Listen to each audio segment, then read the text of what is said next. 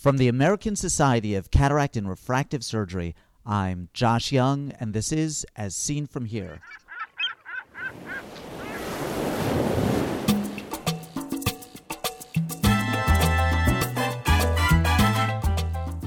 On today's podcast, live at the ASCRS Winter Update in beautiful Aventura, Florida, February 15, 2013.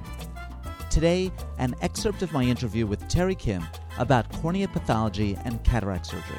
There are conditions that obviously affect the cornea that can lead to a suboptimal outcome with these lenses if you don't pay attention to them. And I think so many times they're either misdiagnosed, overlooked, or just simply ignored. First this. What's your idea of the perfect meeting?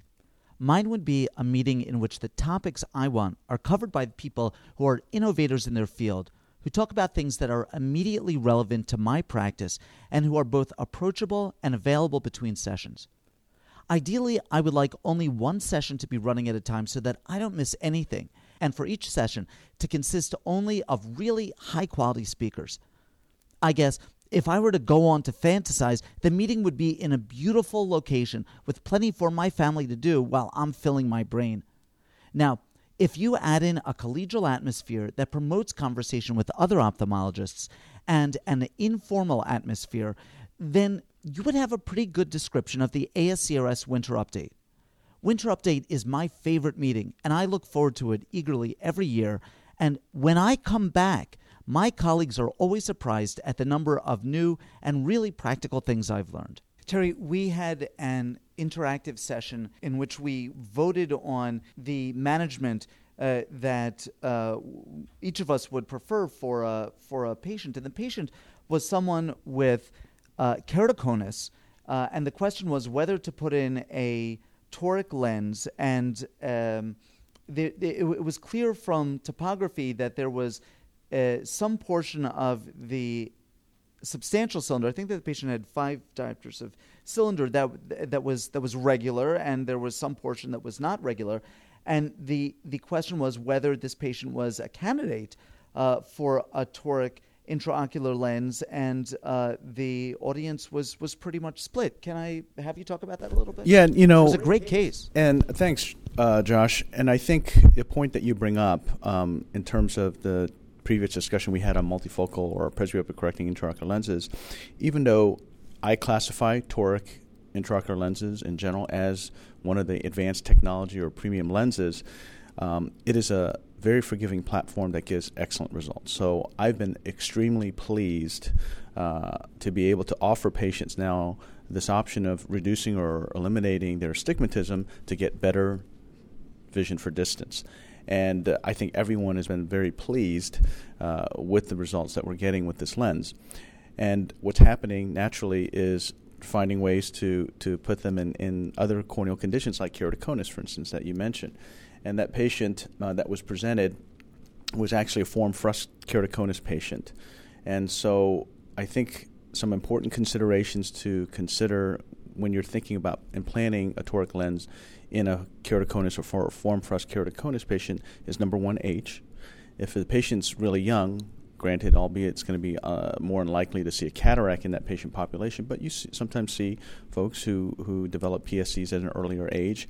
And if they're in their 20s and 30s, you may want to hold off and wait because keratoconus may still be evolving or progressing in that patient.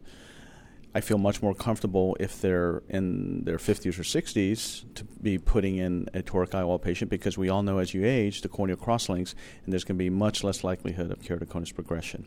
Another important point that was made during that symposium was looking at their best corrected visual acuity in terms of their manifest refraction. I think that's a great way to kind of see how much that keratoconus affects that patient and also how well they see with, for instance, a contact lens. My recommendation is when you examine these patients, look at not only their cornea at the slit lamp in terms of do they have apical scarring, for instance, where I don't think it's going to be a good idea to put a toric IOL, or sometimes you see keratoconus that's moderate to severe where you see some what's called the nipple of the cone or some very irregular findings in terms of the curvature itself that are going to probably not be a good situation or environment to implant this lens. And then secondly, look at the topography. I think corneal topography can really provide a lot of additional helpful information in assessing this patient in terms of their candidacy for a toric IOL. For instance, if I see a patient that has an asymmetric bow tie and they have a good result from manifest refraction, and you can get good K readings, for instance, from your manifest keratometry, this patient will probably do well with a toric IOL. And granted, this is an off-label use of the lens, but I've seen some very happy patients, and that patient in particular you mentioned had a 20/20 result from getting a toric IOL for treating 5 diopter astigmatism. And what's nice is we've seen an expanded range of powers now. 20/20 UCVA. Yeah, uncorrected. That's exactly right. You'll hear my complete interview with Terry after the meeting. Terry Kim is professor of ophthalmology and cornea and refractive surgery at the Duke University Eye Center in Durham, North Carolina.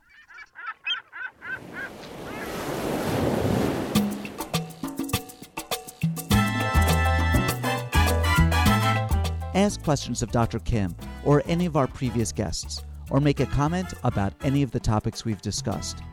These interviews are meant to be the start of a conversation in which you participate. Write to me with your questions or comments at jyoungmd@gmail.com. As Seen From Here is a production of the American Society of Cataract and Refractive Surgery.